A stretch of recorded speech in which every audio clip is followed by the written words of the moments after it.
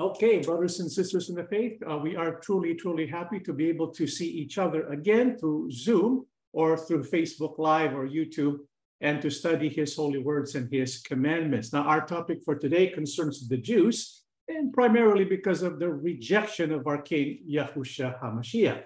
Obviously, being members of the Assembly of Yahusha, we believe that Yahusha is the Messiah, and because of our belief, we will proclaim him as he instructed us to do, to testify of him so that more and more people can make him their Lord, their King, their Messiah, for the salvation of their soul. So we're going to look at some of the reasons why the people of Israel reject Yahusha as their king. If you go to Israel, because out of all the people, one would think that people would believe in Yahusha there in Israel, because after all, there are many Old Testament prophecies that have already been fulfilled by Yahusha.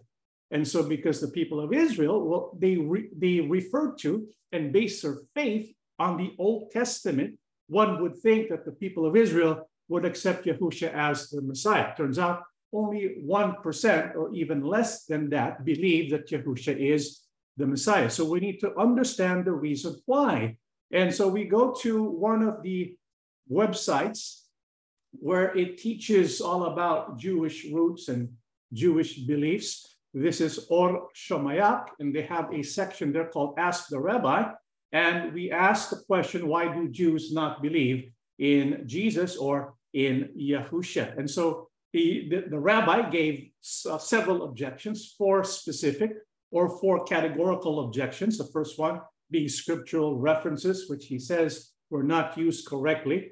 And number 2, the genealogy of our King Yahusha. And we discussed those 2 objections in our first episode, Why Do the Jews Reject Yahusha as the Messiah? So if you have time, please refer to the episode concerning this particular topic. So today, we're going to look at the other 2 objections presented by this rabbi, namely messianic predictions, and number 4, Messiah's qualification. So let's go ahead and look at number 3 first. This is what he has to say. The main predictions concerning the Messiah are that he will bring peace to the world, gather the Jewish people from their exile to the land of Israel, and rebuild the temple in Jerusalem. After Jesus' appearance, the temple was destroyed. The Jews were exiled all over the world, and we have not even had one day of peace in the past 2,000 years. Many of the wars, in fact, were started and fought by the followers of Jesus. These events are enough to show that he was not the Messiah. And so how do we respond to this objection presented by this rabbi? Well, first of all, our King Yahusha indeed will bring peace. He will gather the people, the exiles from different places all over the world, to the land of Israel, and he will rebuild the temple there in Jerusalem. However, we need to understand that the work of our King Yahusha, the Messiah, follows a timeline. It follows a pattern. And so we believe that Yahusha's work will come in different stages, which is what we see take place throughout Scripture. Because when Yahuwah, our Father, God who created all things, when he works, he does so in stages. There's a process in the work of the Father. Ever since the fall of man that we can find and read about in the book of Genesis, Yahuwah set in motion his work of redemption and his work of restoration. It follows a timeline, and it's divided into 2 main parts. And these 2 main parts is the first advent of Yahusha and the second advent of Yahusha. So the rabbi, when he objects that Yahusha is the Messiah, is basically telling us he cannot be the Messiah because he did not build the temple. He did not bring all the exiles of Israel into the land of Israel. The reason why he's able to say that is because Yahusha has not yet fulfilled the second advent. He's only fulfilled the first advent because Yahusha's work comes in 2 comings or 2 advents, the first advent and the second advent. First advent includes the birth, the ministry, the death, the burial, the resurrection, the ascension, and the giving of the Holy Spirit. Now, what the rabbi is looking for are the events or the things that will take place after the second advent of our King Yahusha. Obviously, this hasn't happened yet. And so we're still waiting for the second advent of our King Yahusha. And so after giving this answer, I think the rabbi kind of already knew this was the answer we're going to give, because he said in his objection the following. The main Christian responses to these objections are: A, the second coming. First of all, we find this to be a contrived answer, since there is no mention of a second coming in the Holy Bible. Second, why wouldn't God accomplish his goals the first time around? Most importantly, the second coming idea is just an attempt at answering an obvious question, but it certainly does not constitute proof of messianic claims. So according to the rabbi, he already knew we're going to answer his objection by saying that Yahusha has a second coming or a second advent. Yahusha's work comes in two comings or two advents, the first advent and the second advent. But his objection to that answer is, he says, first of all, we find this to be a contrived answer, since there is no mention of a second coming in the Jewish Bible. Now, what is the Jewish Bible? Basically, the Old Testament that we have today. And so according to this rabbi, there is no mention of a second coming in the Jewish Bible. However, we need to test that. So we need to ask the question, does the Old Testament, the Jewish Bible, reveal that the Messiah will have two advents or two comings? Yes, there are clues given in the Old Testament that suggest quite clearly there are two advents or two comings of our Messiah. And what are they? What are the proofs or the evidences for that? Let's read here the book of Daniel, chapter 7, 13 and 14. Take note, this is the Jewish Bible that we're using, right? Because this is the Old Testament. And this is what Daniel says. I was watching in the night visions, and behold, one like the Son of Man coming with the clouds of heaven. He came to the Ancient of Days, and they brought him near before him. Then to him was given dominion and glory in the kingdom, that all peoples, nations, and languages should serve him.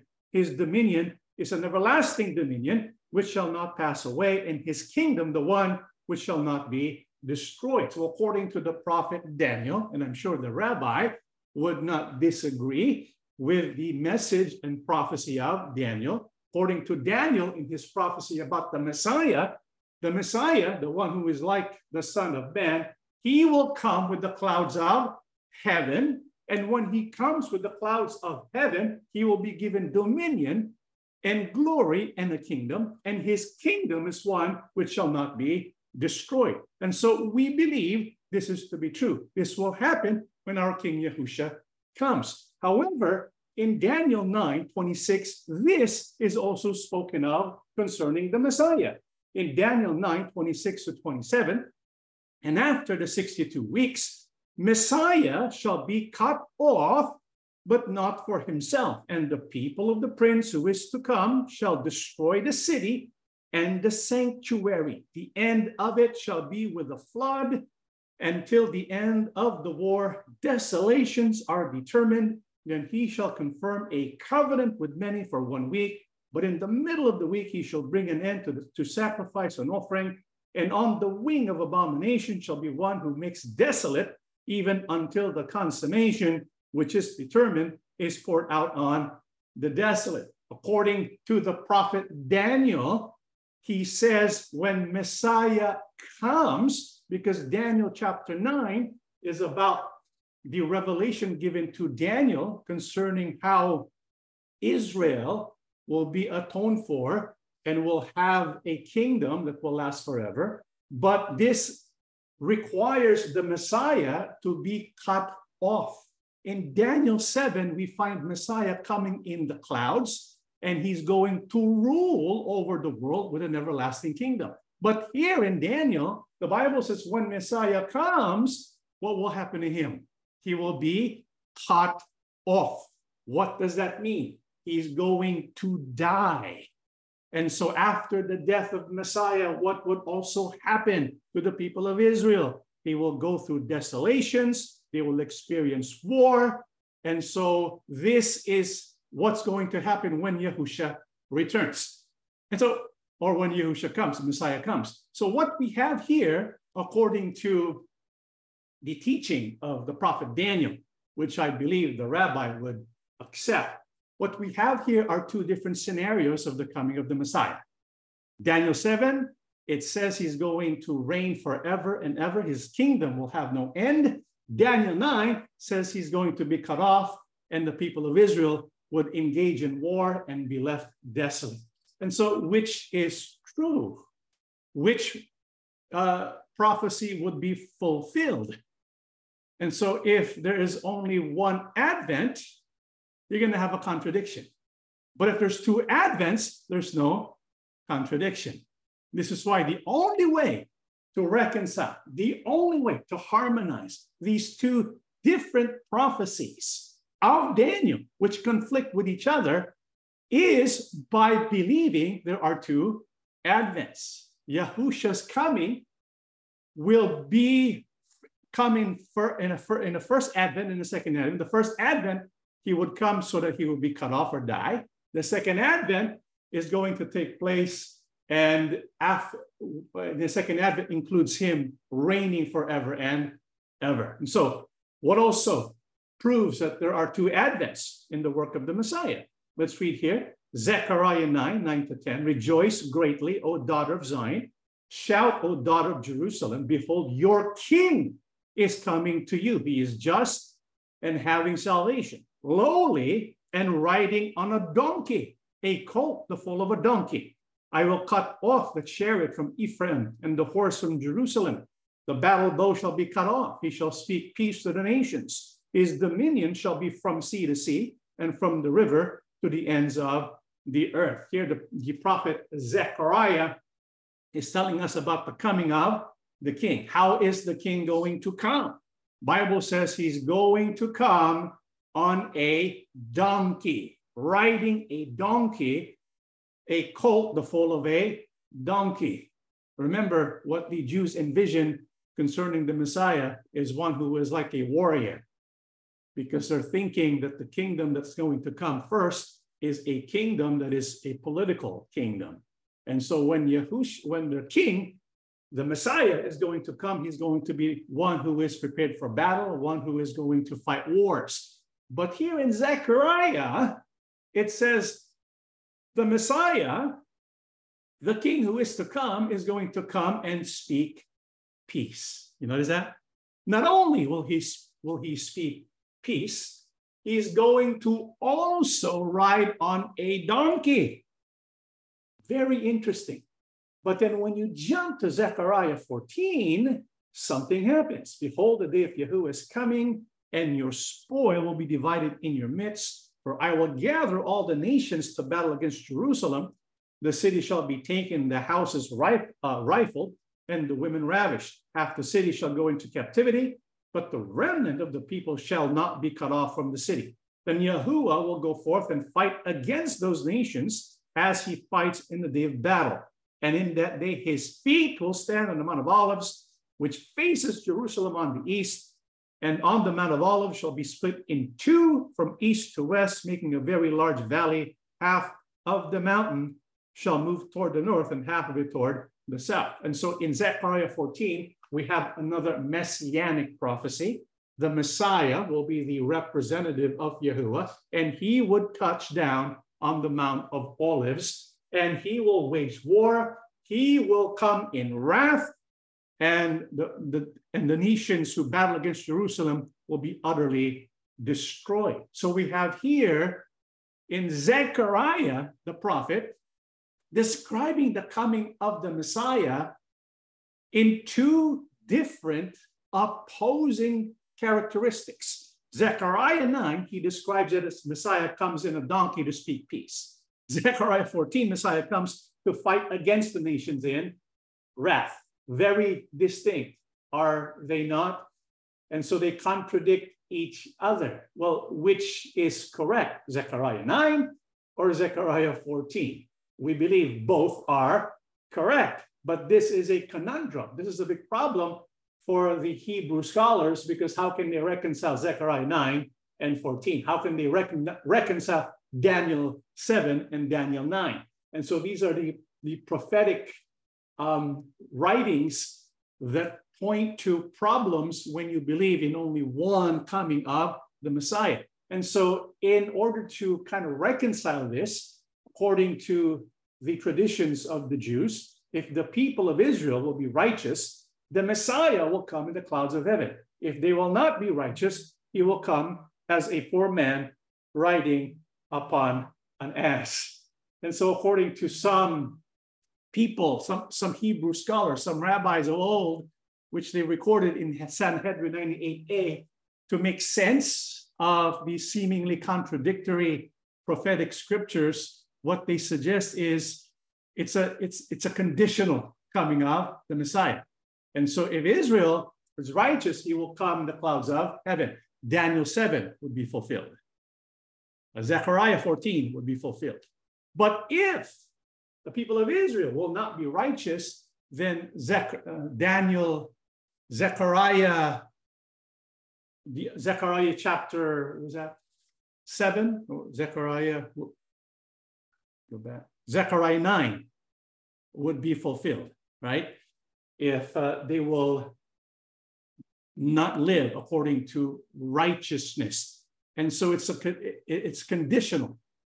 And so depending on the work of the people of Israel, Messiah's coming will come either as one who is going to be on a colt or one who is going to be on the clouds. So that's one interpretation.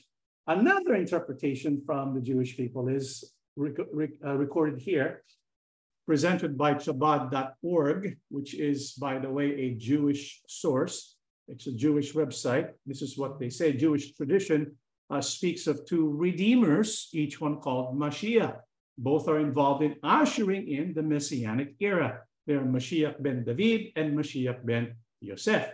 The term Mashiach, unqualified, always refers to Mashiach ben David, Mashiach, the descendant of David, of the tribe of Judah. He is the final Redeemer who shall rule in the Messianic age. All that was said in our text relates to him. Mashiach ben Yosef, Mashiach, the descendant of Joseph, of the tribes of Ephraim, son of Joseph, is also referred to as Mashiach ben Ephraim, Mashiach, the descendant of Ephraim. He will come first before the final Redeemer, and later will serve as his viceroy.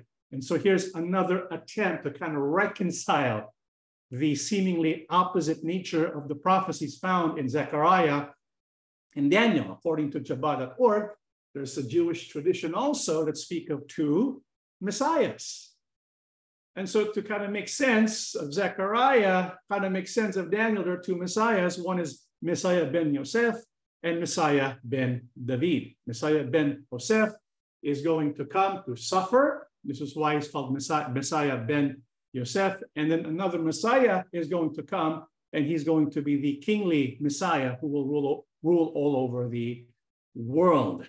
And so you have two different interpretations and two different attempts to reconcile the seemingly contradictory messages of the prophecies concerning the Messiah. And so which is correct? Because when you look at Zechariah 9 and Zechariah 14, you look at it and say, well, can both be correct? And so many Jewish rabbis today believe that for this to make sense, well, they have to believe in two messiahs who will come at different times, which is interesting because according to the rabbi who made the objection, right, his objection was, first of all, we find this to be a contrived answer since there is no mention of a second coming in the Jewish Bible. However, according to other rabbis, according to Jewish tradition, the Messiah will come on two different times by two different messiahs. And so that's really, really contrived. Two different messiahs, Ben Yosef and Ben David, who will come at different times. And so that's how they explain the seemingly contradictory nature of the prophecies concerning the coming of the Messiah, Zechariah 9 and Zechariah 14. However, what is the proper understanding? How can we understand, how can we reconcile Zechariah 9 and Zechariah 14. How could it be that Messiah comes on a donkey to speak peace, and then Messiah comes to fight against the nations in wrath? Well, the answer lies in Zechariah 12, in the passage that is in between 9 and 14. Let's read Zechariah 12 in the verses 10. And I will pour on the house of David and on the inhabitants of Jerusalem the spirit of grace and supplication. Then they will look on me whom they pierced. Yes, they will mourn for him as one mourns for his only son, and grieve for him as one grieves for a firstborn. And so what is the explanation? How do you reconcile Zechariah 9 and Zechariah 14? You reconcile both by teaching that there are two advents, but only one Messiah. The first advent, what will he do? He will die. Second advent, what will he do? He will come back and rule. And these two advents is depicted in scripture, and it's even represented in the Moedim, the feasts of Yahuwah. And we'll talk more about that later on. And so the best explanation is that Yahusha, the Messiah, will come in two advents. There's only one Messiah, because to teach there are two Messiahs would be contradictory. There's only one King of Kings and Lord of Lords.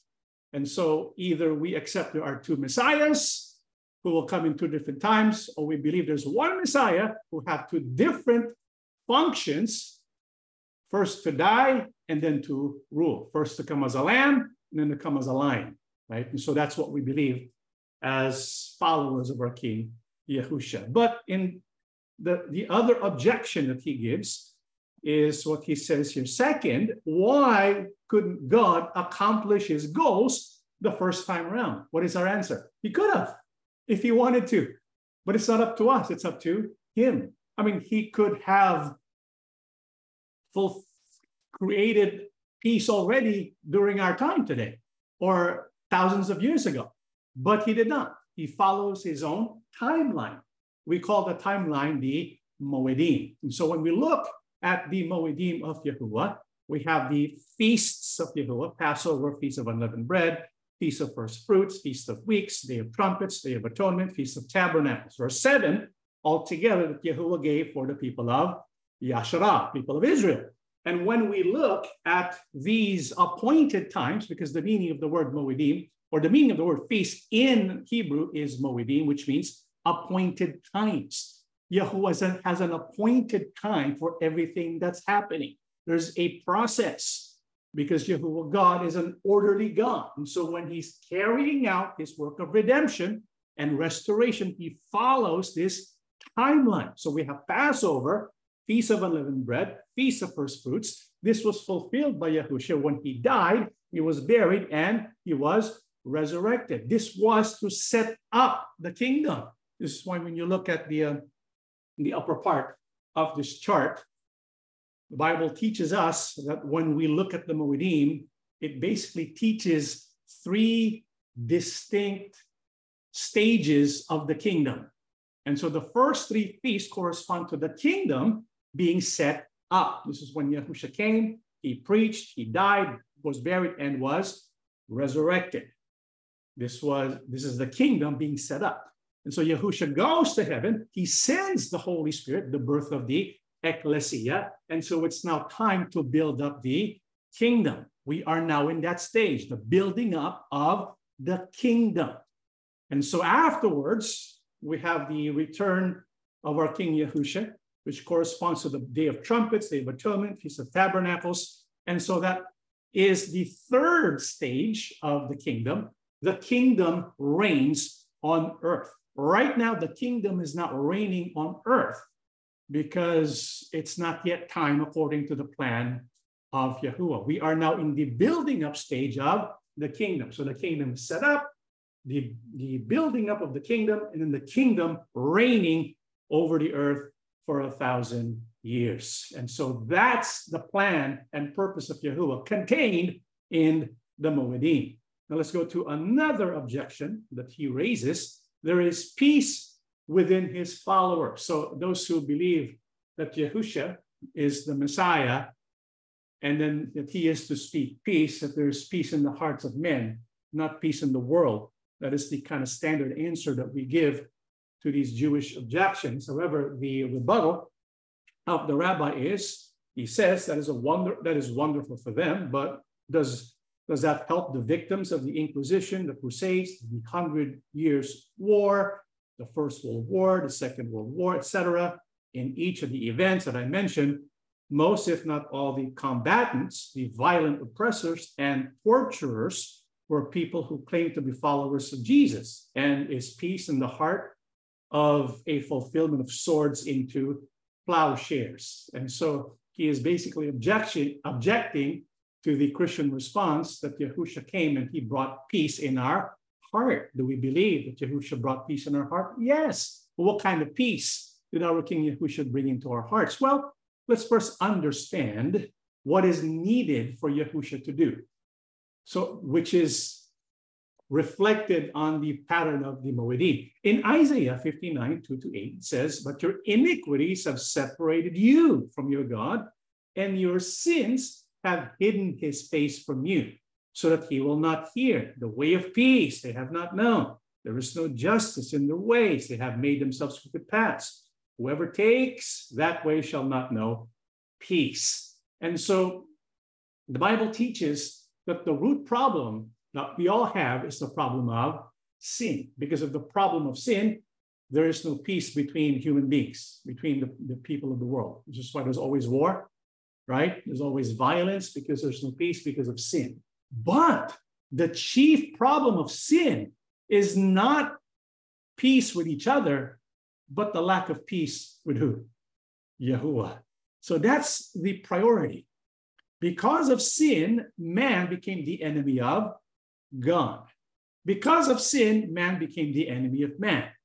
But the priority that needs to be resolved is not yet having peace with man, peace on earth, but the first problem to be resolved is what? Having peace with who? With God. That's the peace in the heart that we are talking about. And so how can this be remedied? How can this problem with our relationship with God be solved? Let's read the book of Isaiah 53. He shall see the labor of his soul. And so this is Isaiah 53, again, a messianic prophecy. This is what the Messiah is going to do. He shall see the labor of his soul and be satisfied. By his knowledge, my righteous servant shall justify many, for he shall bear their iniquities. Therefore, I will divide him a portion with the great. He shall divide the spoil with the strong, because he poured out his soul unto death, and he was numbered with the transgressors, and he bore the sin of many, and made intercession for the transgressors.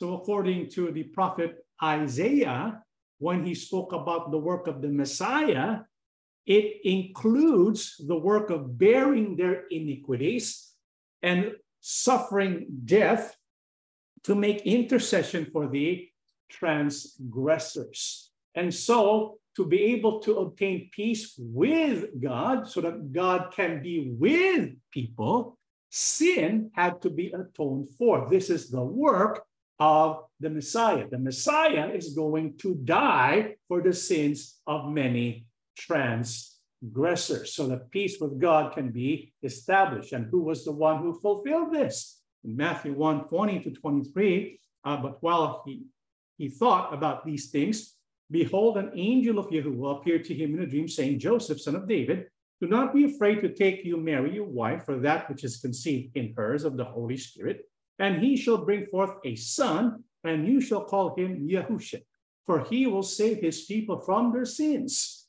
So all this was done that it might be fulfilled, which was spoken by Yahuwah through the prophet, saying, behold, the virgin shall be with child and bear a son, and they shall call his name Emmanuel, which is translated God with us. And so who fulfilled the messianic prophecy in Isaiah 53 so that peace with God will be established? Our King Yahusha. This is why for him to succeed in fulfilling the first advent, the Bible tells us he had to die. And when he died, The sins and the transgressions of people were atoned for, and now God can be with us. In other words, there is peace between man and God. That was the top priority, establishing peace with God. This is why Yahusha would also be called Emmanuel. However, the rabbi objects and says, and peace in the heart is that the fulfillment of swords into plowshares. It's not. Peace in the heart is a different kind of peace. Peace in the heart refers to peace with who? Yahuwah. That was the first part of the plan. And then peace that is in the form of swords into plowshares, that would be at the second advent of our King Yahusha, because that's referring to Isaiah 2:1-4, which speaks of the millennial kingdom, which is in the second advent, not the first advent of our King Yahusha. And so Yahusha would first fulfill the first advent, which would be to bear the iniquities of human beings, so that by the death of his soul, by his death, we would be atoned for, and Yahusha would become our intercessor, that we can have peace with God. So the first advent, Yahusha established peace with God. Second advent, Yahusha is going to establish peace on earth by ushering in the millennial kingdom. Okay, so that's the objection number 3. Let's go now to objection number 4, Messiah's qualifications. So according to the Jewish people, they reject Yahusha as the Messiah because, according to them, he does not meet the qualifications of a Messiah. And they identify 3 main qualifications for one to become a Messiah. What are they? He says Messiah is a prophet, a scholar, and a pious king. Jesus made a prediction that the time is fulfilled. The kingdom of God is at hand. Mark 1:15. That was 2,000 years ago. Has the kingdom of God come? Do you call the Holocaust, Pol Pot, and Stalin, the world in which the kingdom of God has come? Jesus was not a great scholar. One of the requirements of the Messiah. Was Jesus a king? He was not anointed as king by a prophet, as was the rule in Jewish kings. He was not appointed by any judicial body as a leader, and did not rule over the Jewish people, nor was he accepted by them. He was arrested, tortured, and killed by the Romans like a common criminal. He had no army or government. Therefore, to my question, the answer to my question is an obvious no. And so according to the rabbi, Yahusha is not a Messiah because he's not a prophet, a scholar, and a pious king. So let's go ahead and take a look at his allegations. First of all, Messiah is supposed to be a prophet. So let's ask and test this question. Was Yahusha a prophet? What do you think? Yes, he was the best prophet. He was the greatest prophet of all, bar none. In Matthew 23:37-39, oh, Jerusalem, Jerusalem, the one who kills the prophets and stones those who are sent to her. How often I wanted to gather your children together as a hen gathers her chicks under her wings, but you were not willing. See, your house is left to you desolate. For I say to you, you shall see me no more till you say, blessed is he who comes in the name of Yahuwah. Here's our King Yahusha. He was rejected by Israel, right? By Judah. And so he says, this is what's going to happen to you because you rejected me. He says, your house is left to you desolate. And then he says, you will not see me anymore until you say, blessed is he who comes in the name of Yahuwah. And so according to our King Yahusha, because they rejected him as the Messiah, what's going to happen are a series of events that will leave the house of Israel, the house of Judah, desolate. Now, what does it mean? It's going to be left desolate. Luke 21:20, it says, but when you see Jerusalem surrounded by armies, then know that its desolation is near. And so what does it mean? It's going to be desolate. What are the events that will take place that will make Jerusalem desolate? It begins when they will be surrounded by armies. And what would happen as the armies begin to surround Jerusalem? Matthew 24, in his prophecy, then Yahusha went out and departed from the temple, and his disciples came up to show him the buildings of the temple. And Yahusha said to them, Do you not see all these things? Assuredly, I say to you, not one stone shall be left here upon another that shall not be thrown down. And so what would the armies do that surrounds Jerusalem, that will create a desolation Yahusha predicted or prophesied? Yahusha also says that the buildings of the temple will come tumbling down. So much so, not one stone shall be left here upon another that shall not be thrown down. And so was this fulfilled? Absolutely, because we know roughly 40 years after the death of our King Yahusha, after his rejection, what happened to Jerusalem? It was surrounded by armies and it was completely destroyed, and Jerusalem became desolate. And what was mentioned in the prophecy in Daniel chapter 9 was fulfilled. They found desolation. They were engaged in many wars. And so, yes, Yahusha is a prophet. But the rabbi says that Yahusha made a wrong prophecy. What was that wrong prophecy? He says Jesus made a prediction that the time is fulfilled, the kingdom of God is at hand. That was 2,000 years ago. Has the kingdom of God come? Do you call the Holocaust, Pol Pot, and Stalin the world in which the kingdom of God has come? And so what the rabbi is suggesting is because after Yahusha says the time is fulfilled, the kingdom of God is at hand, what he was expecting was going to be a political kingdom. And this political kingdom will bring in peace on earth. And so he says that was 2,000 years ago. And Yahusha says it is already at hand. At hand doesn't mean 2,000 years later. And so he's saying Yahusha made a wrong prophecy. But let's go ahead and take a look at Mark 1:15, which is the passage he alludes to. Mark 1:15, and saying the time is fulfilled, right? It's fulfilled, and the kingdom of God is at hand. Repent and believe in the gospel. So this is what we find in Mark chapter 1 and the verses 15. Now let's take a look at the Greek word behind kingdom. The Greek word used in kingdom, when it says the kingdom of God is at hand, is basileia, Greek word 932. What does that mean? Does it mean an actual physical political kingdom? Let's take a look. The Greek word basileia is referring to kingship, dominion, but it says, take note, not to be confused with an actual kingdom, but rather the right or authority to rule over a kingdom. So the Greek word used is not referring to a political kingdom. It is referring to the sovereignty of the one who is going to be given rule or authority over the kingdom. In other words, the kingdom of God that is at hand is a dynamic. It's not static.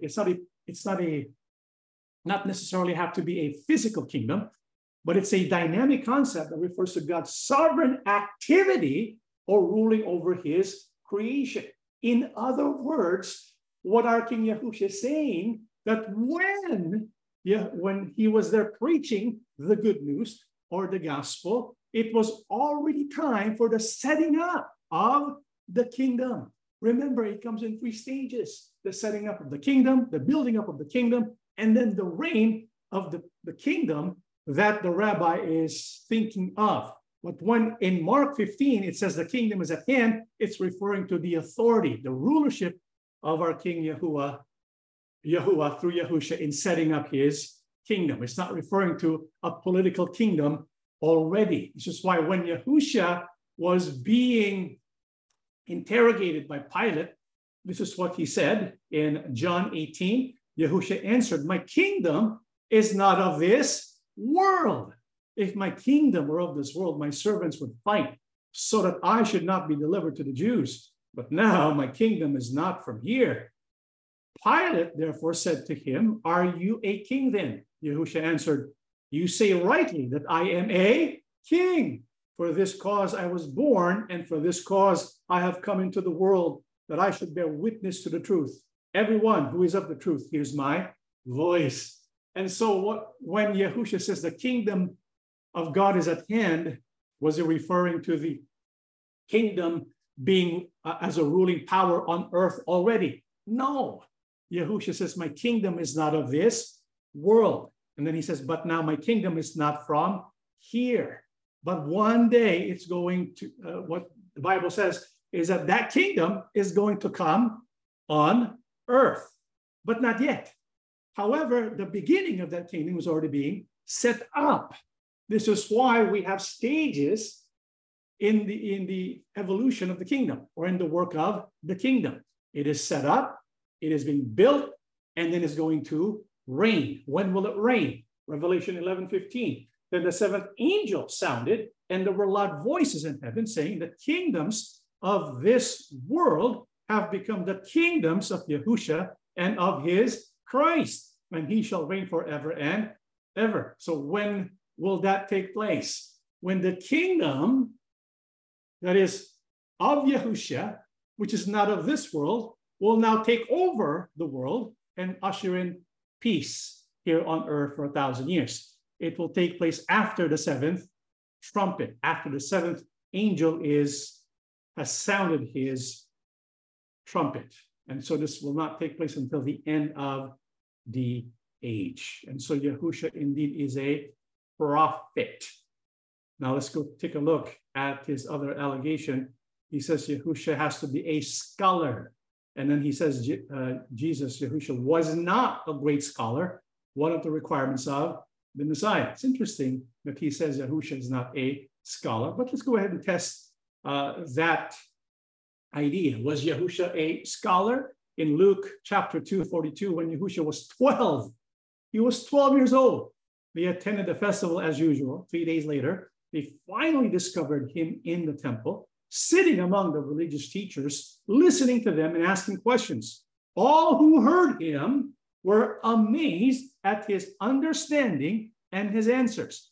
Yahusha grew in wisdom and in stature and in favor with God and all the people. Here we have Yahusha. How old was he? He was only 12. And what was he doing? He was in the synagogue and he was sitting among the religious teachers. These were scholars. And what did the teachers do? They listened to him, asked questions. He asked questions, he taught and he spoke. And these religious teachers who were scholars, they were amazed at his understanding and his answers. And so Yahusha continued to grow in wisdom. And when he began to grow in wisdom and he became an adult and began to teach in the synagogues, what did the people notice about his teaching? Mark 6:1-2. Then he went out from there and came to his own country, and his disciples followed him. And when the Sabbath had come, he began to teach in the synagogue, and many hearing him were astonished, saying, where did this man get these things, and what wisdom is this which is given to him, that such mighty works are performed by his hands? And so the people who witnessed the preaching, the teaching of our King Yahusha, what kind of response did they have?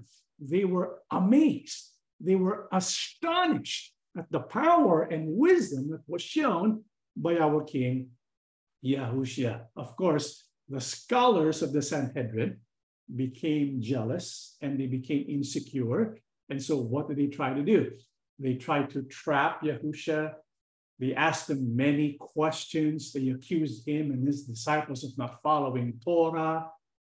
And in this instance, in Mark 7:5-8, if we fast forward a little bit, when the Pharisees and scribes asked him, these were scholars, right? And what did they do? Why do your disciples not walk according to the tradition of the elders, but eat bread with unwashed hands? He answered and said to them, well did Isaiah prophesy about of you hypocrites, as it is written, this people honors me with their lips, but their heart is far from me, and in vain they worship me, teaching as doctrines the commandments of men.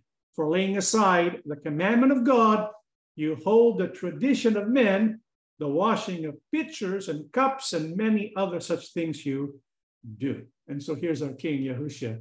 He was confronted by the Pharisees and the scribes, right? And they were scholars. Unfortunately, They were scholars, not of the commandment of God, but of the traditions of men. They mastered the work of past rabbis. They mastered the work of the teachings of men. But Yahusha is a different kind of scholar. He's a scholar of the word of God, not the traditions of men, although Yahusha knows more than they do. And so Yahusha, when he was confronted, he was asked and he was accused, why do you not wash your hands? And so what was the response of our King Yahusha? He says, you lay aside the commandment of God because you hold on to the tradition of men.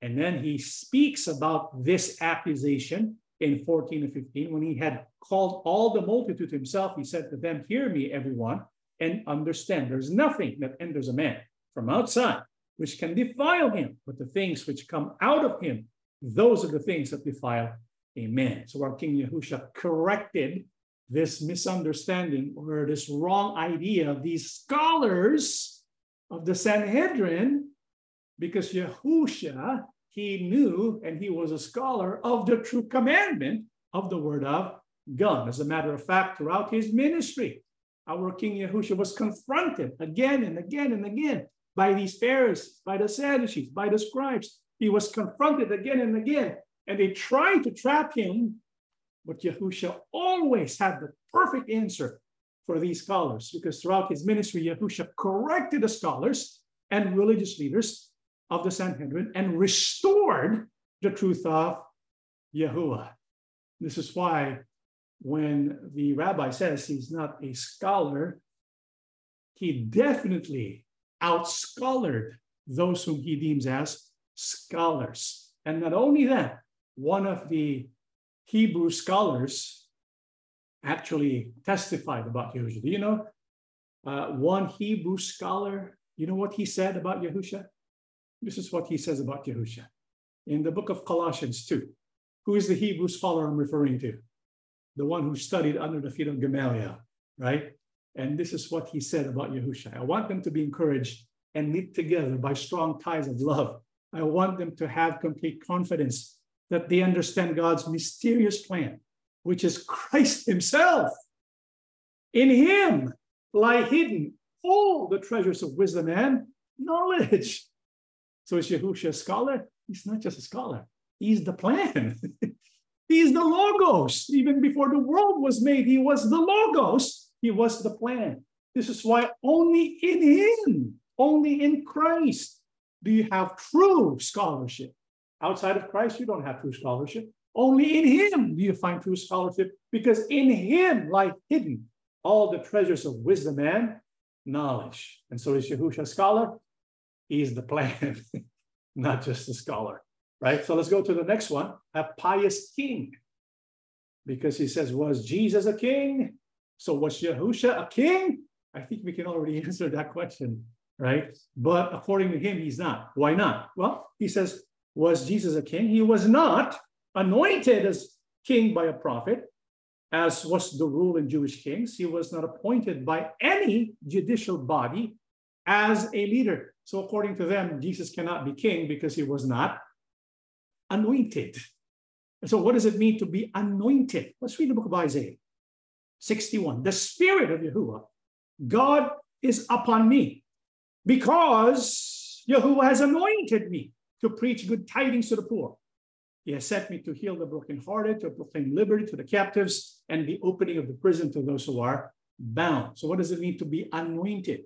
Because during the days of Israel, the prophet anointed the one who is to be king. But what was the purpose of the anointing? It was to consecrate, to set apart the one who is to become king. But the oil itself is not what will equip or make the king work as a king or function as a king. It was the Spirit.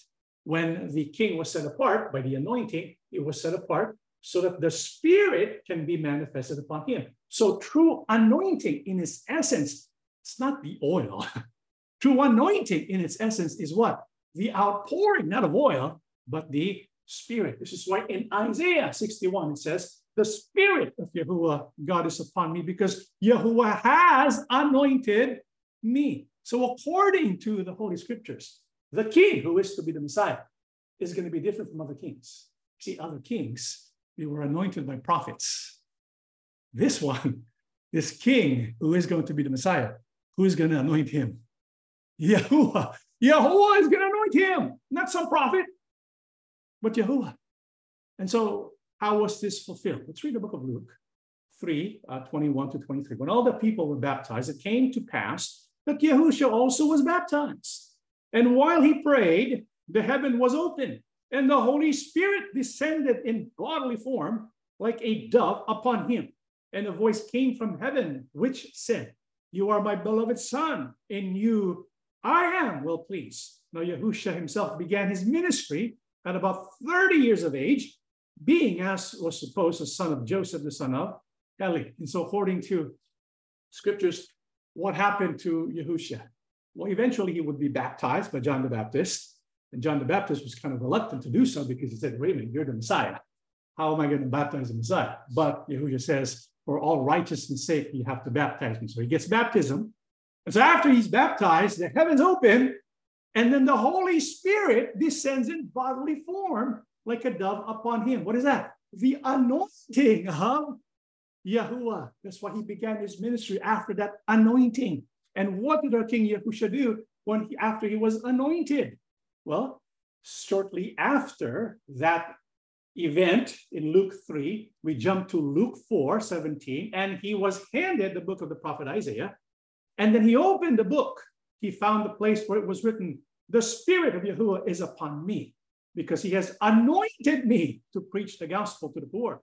He has sent me to heal the brokenhearted, to proclaim liberty to the captives and recovery of sight to the blind, to set at liberty those who are oppressed, to proclaim the acceptable year of Yahuwah." Then he closed the book and gave it back to the attendant and sat down. And the eyes of all who were in the synagogue were fixed on him. And he began to say to them, "Today this scripture is fulfilled in your hearing." And so our King Yahusha was anointed. Who anointed him? Not just some prophet, Yahuwah himself. How was he anointed? By the power of the Holy Spirit. And so he definitely qualifies as king. But the rabbi goes on to say, well, he is definitely not king. Why not? Well, because he did not rule over the Jewish people, nor was he accepted by them. He was arrested, tortured, and killed by the Romans like a common criminal.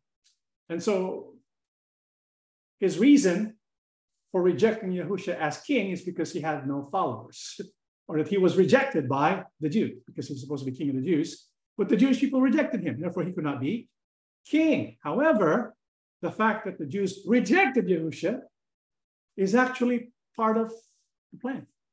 It was fulfillment of the messianic prophecies. Look at Isaiah 28:16. I'm sure the rabbi will accept this passage. Therefore, this is what the sovereign Yahuwah says. "Look, I am placing a foundation stone in Jerusalem, a firm and tested stone. It is a precious cornerstone that is safe to build on. Whoever believes need never be shaken." This is a messianic prophecy. The Messiah is likened to a foundation stone upon which you build. And those who place their trust in him will never be shaken. And so this is the Messiah, according to the Hebrew scriptures, the Jewish Bible, right, is a foundation stone. However, what would be the response of many concerning this foundation stone? In Psalms 118, "The stone which the builders rejected has become the chief cornerstone." And so according to the Old Testament scriptures, the Jewish Bible, Yahusha would be rejected. The stone which would become the chief cornerstone, Yahusha, would be rejected. And who would reject them? Isaiah 8:14-15. "He will be as a sanctuary, but a stone of stumbling and a rock of offense to both the houses of Israel, as a trap and a snare to the inhabitants of Jerusalem. And many among them shall stumble, they shall fall and be broken, be snared, and taken." So according to the Jewish Bible, the Old Testament scriptures, right, Yahusha, or the Messiah, is going to be rejected. By whom? By both houses, house of Judah, the house of Israel. This is why we're not surprised that Yahusha would be rejected by the Jewish people, by both houses, because it's part of prophecy. Now, why would they reject Yahusha, who is the foundation stone, who is the Messiah? Isaiah 6, 9 to 11. And he said, go and tell this people, keep on hearing, but do not understand. Keep on seeing, but do not perceive. Make the heart of this people dull and their ears heavy, and shut their eyes, lest they see with their eyes and hear with their ears and understand with their heart and return and be healed. Then I said, Lord, how long? And he answered, until the cities are laid waste and without inhabitant, the houses are without a man, the land is utterly desolate. And so why do they reject Yahusha? Why would both houses, house of Israel, house of Judah, why would they reject Yahusha? That's because there's going to be a stupor placed upon the minds of the people of Israel to make their hearts dull, their ears heavy, and their eyes are going to be shut. And so it was prophesied in the quote unquote Jewish Bible. It was prophesied that Messiah would be what? Rejected by both houses. This is why when the rabbi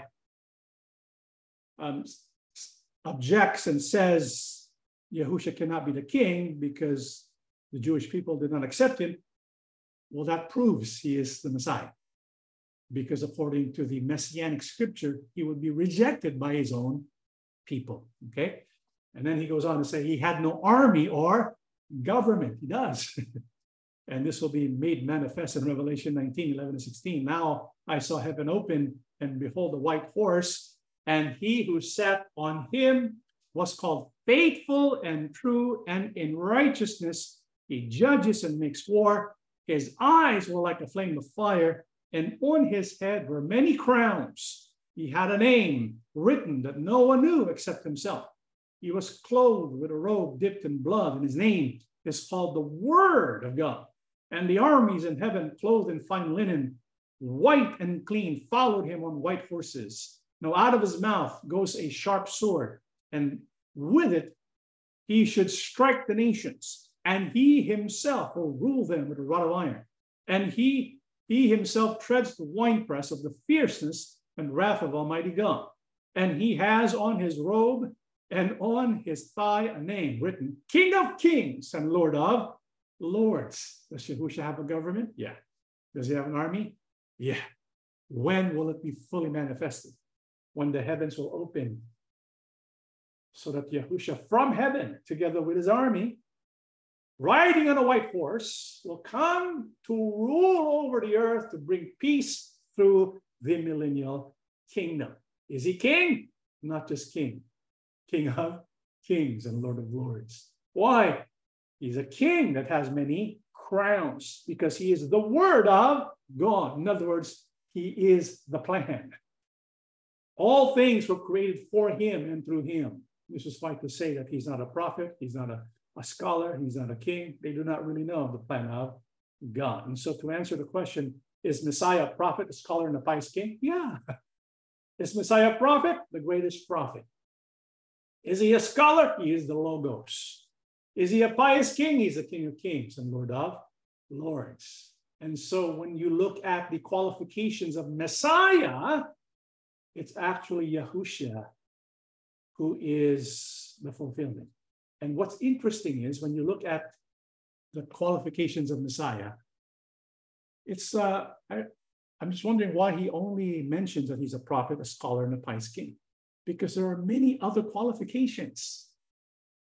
There are that the Old Testament tells us about concerning who the Messiah is. This is why I want to take some time to go over that, because the messianic prophecies, the Old Testament, the so-called Jewish Bible, what they speak of concerning the Messiah could only have been fulfilled by Yahusha, no other person.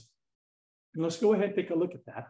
In the book of Micah 5:2, but you, Bethlehem, Ephrathah, though you are little among the thousands of Judah, yet out of you shall come forth to me the one to be ruler in Israel, whose goings forth are from old, from everlasting. So for one to be the Messiah, he has to come from where? Bethlehem. He will be born in Bethlehem.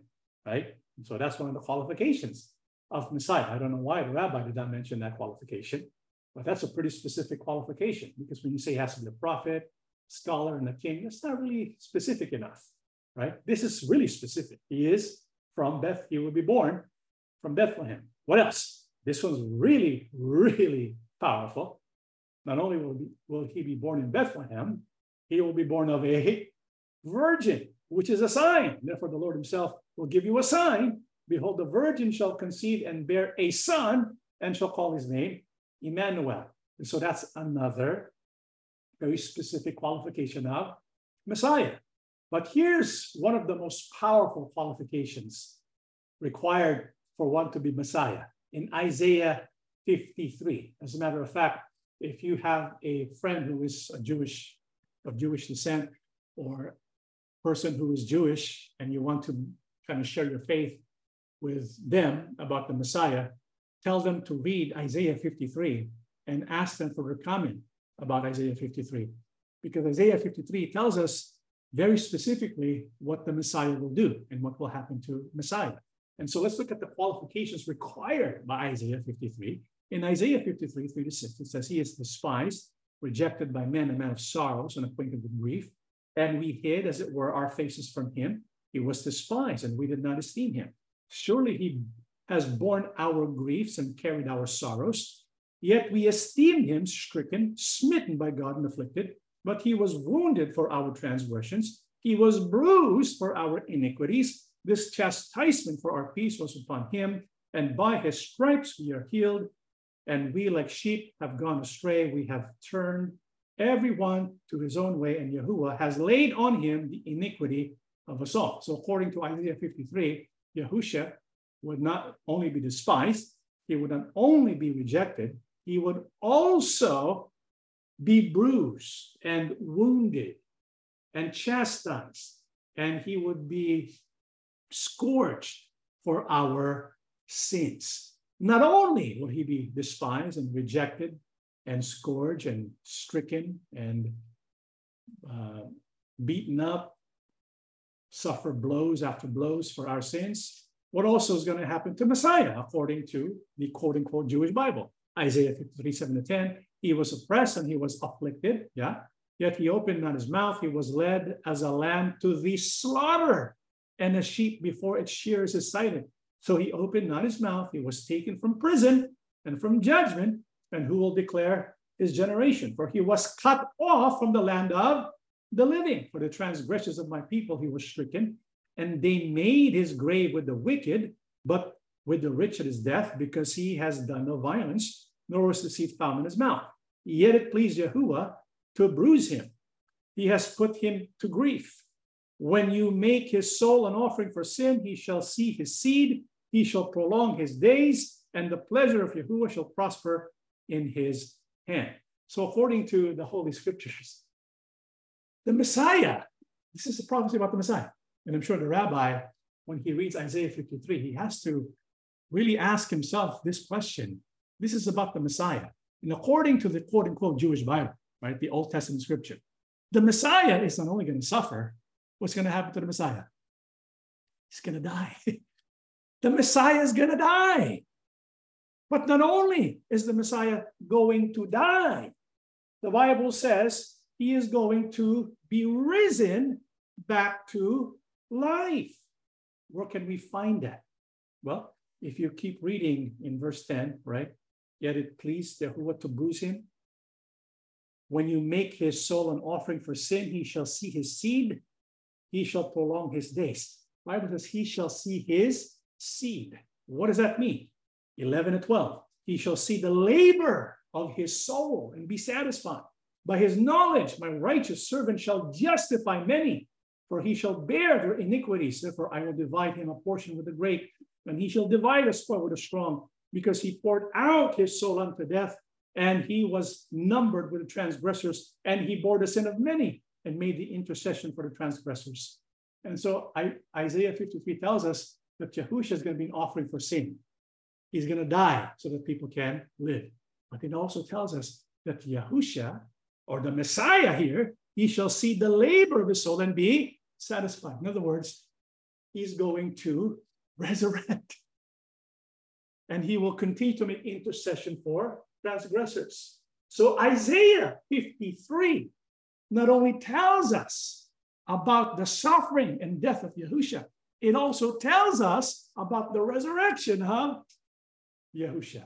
And this resurrection of Yahusha is made clear by the thousands of witnesses. There's a Jewish law which says for you to make sense or to accept something as true, there has to be at least two or three independent witnesses, those who testify about the resurrection of Yahusha, more than just two or three, but thousands. In fact, they testified not only with their lips, but also by what they were willing to do.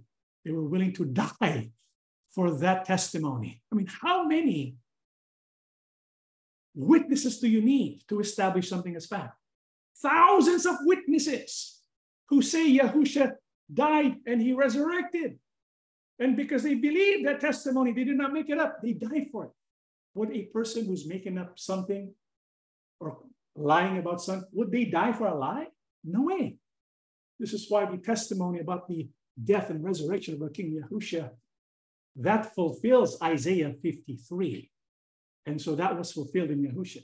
And so I want to know from the rabbi, if Yahusha was not the fulfillment, well, who would it be, right? And there's a qualification required by Psalm 22. Psalm 22 describes the crucifixion. And so the Messiah, or the quote-unquote Jewish Bible, not only tells us Yahushua is going to die and resurrect, it also tells us how he's going to die. He's going to be resurrected because he's going to be treated like a worm, a crimson worm. He's going to be poured out like water. His bones are out of joint. His strength is dried up. His tongue clings to his jaws. And his hands and feet are going to be pierced. We studied this in our previous episode. This refers to the crucifixion. And so Psalms 22 tells us the Messiah is going to be crucified. So Isaiah 53, Psalms 22, all that have to be met for Yahusha to be Messiah. But one more before we wrap up. The qualification required by Zechariah. Zechariah is a very powerful one, and I'm very curious to know what his rebuttal would be. Zechariah 6, 11, and 13. Take the silver and gold, make an elaborate crown, and set it on the head of Yahusha, the son of Jehozadak, the high priest, and speak to him, saying, thus says Yahuwah of hosts, saying, behold, the man whose name is the branch, from his place he shall branch out, and he shall build the temple of Yahuwah. Yes, he shall build the temple of Yahuwah. He shall bear the glory, and shall sit and rule on his throne. So he shall be a priest on his throne. And the counsel of peace shall be between them both. And so here, the Bible tells us about a prophecy. And this prophecy is depicted by Zechariah, and he involves Yahusha, who was the high priest during his time. And so Yahuwah instructs him to take this Yahusha, the son of Jehozadak, the high priest, and to create an elaborate crown and set it on the head of Yahusha, right? And then he says, thus says Yahuwah of hosts, saying, behold, the man whose name is the branch, from his place he shall branch out. And he's going to build the temple of Yahuwah. And so this messianic prophecy tells us about this man, or about the branch, obviously speaking about the Messiah. And this Messiah is attached to a name. What is that name? Yahusha. The name of Yahusha is going to be the name of this Messiah. But here's the most interesting part of this prophecy. Not only does it mention the name, not only does it mention he's going to build the temple, it also says he shall sit and rule on his throne. He shall be a priest on his throne. And so the Bible tells us not only is he going to be king, he's also going to be what? priest. How would a rabbi explain that? Because for you to be king, you have to be from the tribe of, what tribe? Judah. For you to be priest, you have to be of Aaronic descent. But you cannot be both. And so how would you explain that this Messiah is both a king and a priest according to Mosaic law? Can't be done. Cannot be done. However, Yahusha is king because he's from the tribe of Judah. But he's also priest, not because of Aaron, but because of Melchizedek. This is why when you look at Zechariah 6:11-13, when the Messiah is going to be both king and priest, that's a big, big, big problem for people who believe in a future coming, or that Yahusha is not the Messiah. Because how do you explain it? How can you have a Messiah who's both king and priest unless he is Yahusha? So when you look at all these qualifications, when you look at all the prophecies in the Old Testament, only Yahusha is able to meet all the qualifications of the Messiah as prescribed by the Old Testament. And when you look at all the Old Testament prophecies about Yahusha, the odds for Yahusha fulfilling all of them by accident or by chance is 1/10 to the 17th power. That's like a quadrillion million. And so that is not by chance. Yahusha is the Messiah as testified to by prophecy found in the Old Testament.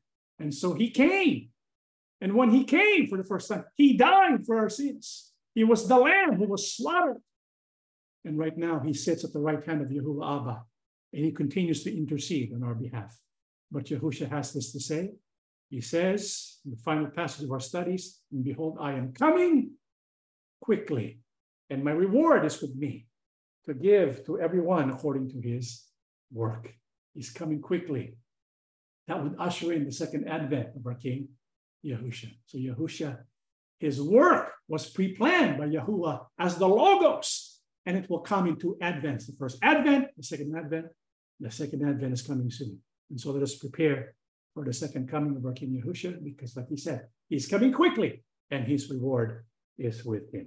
That is our lesson. Let us stand and we shall pray together. Everlasting Father, most holy and gracious Abba, Yahuwah, thank you, Father, for your blessing. Thank you for the prophecies that you have given us. Indeed, they point to your Son, whom we accept and believe to be your beloved Son who died for us, the Mashiach, the Anointed One, the King of Kings and Lord of Lords. Thank you, Father, for you have blessed us with this wisdom. Help us to share our faith, to proclaim the truth about you and about your Son, our King Yahusha. We confess our sins to you, for we believe that you received punishment for our sins. We are infinitely thankful, and we will be your loyal subjects. We will be committed to you, and so we will proclaim you until the end. We eagerly wait for you to return as the King of Kings and Lord of Lords. May you be with us and help us to be able to continue to fulfill our duties in you. Father, bless your people throughout the world. Help us to be your instruments, that your holy words will be manifested and your love be felt by the people of the world. We believe, Father, you have listened to our prayers, for we ask everything in the name of our Lord and Savior, Yahusha HaMashiach. Amen.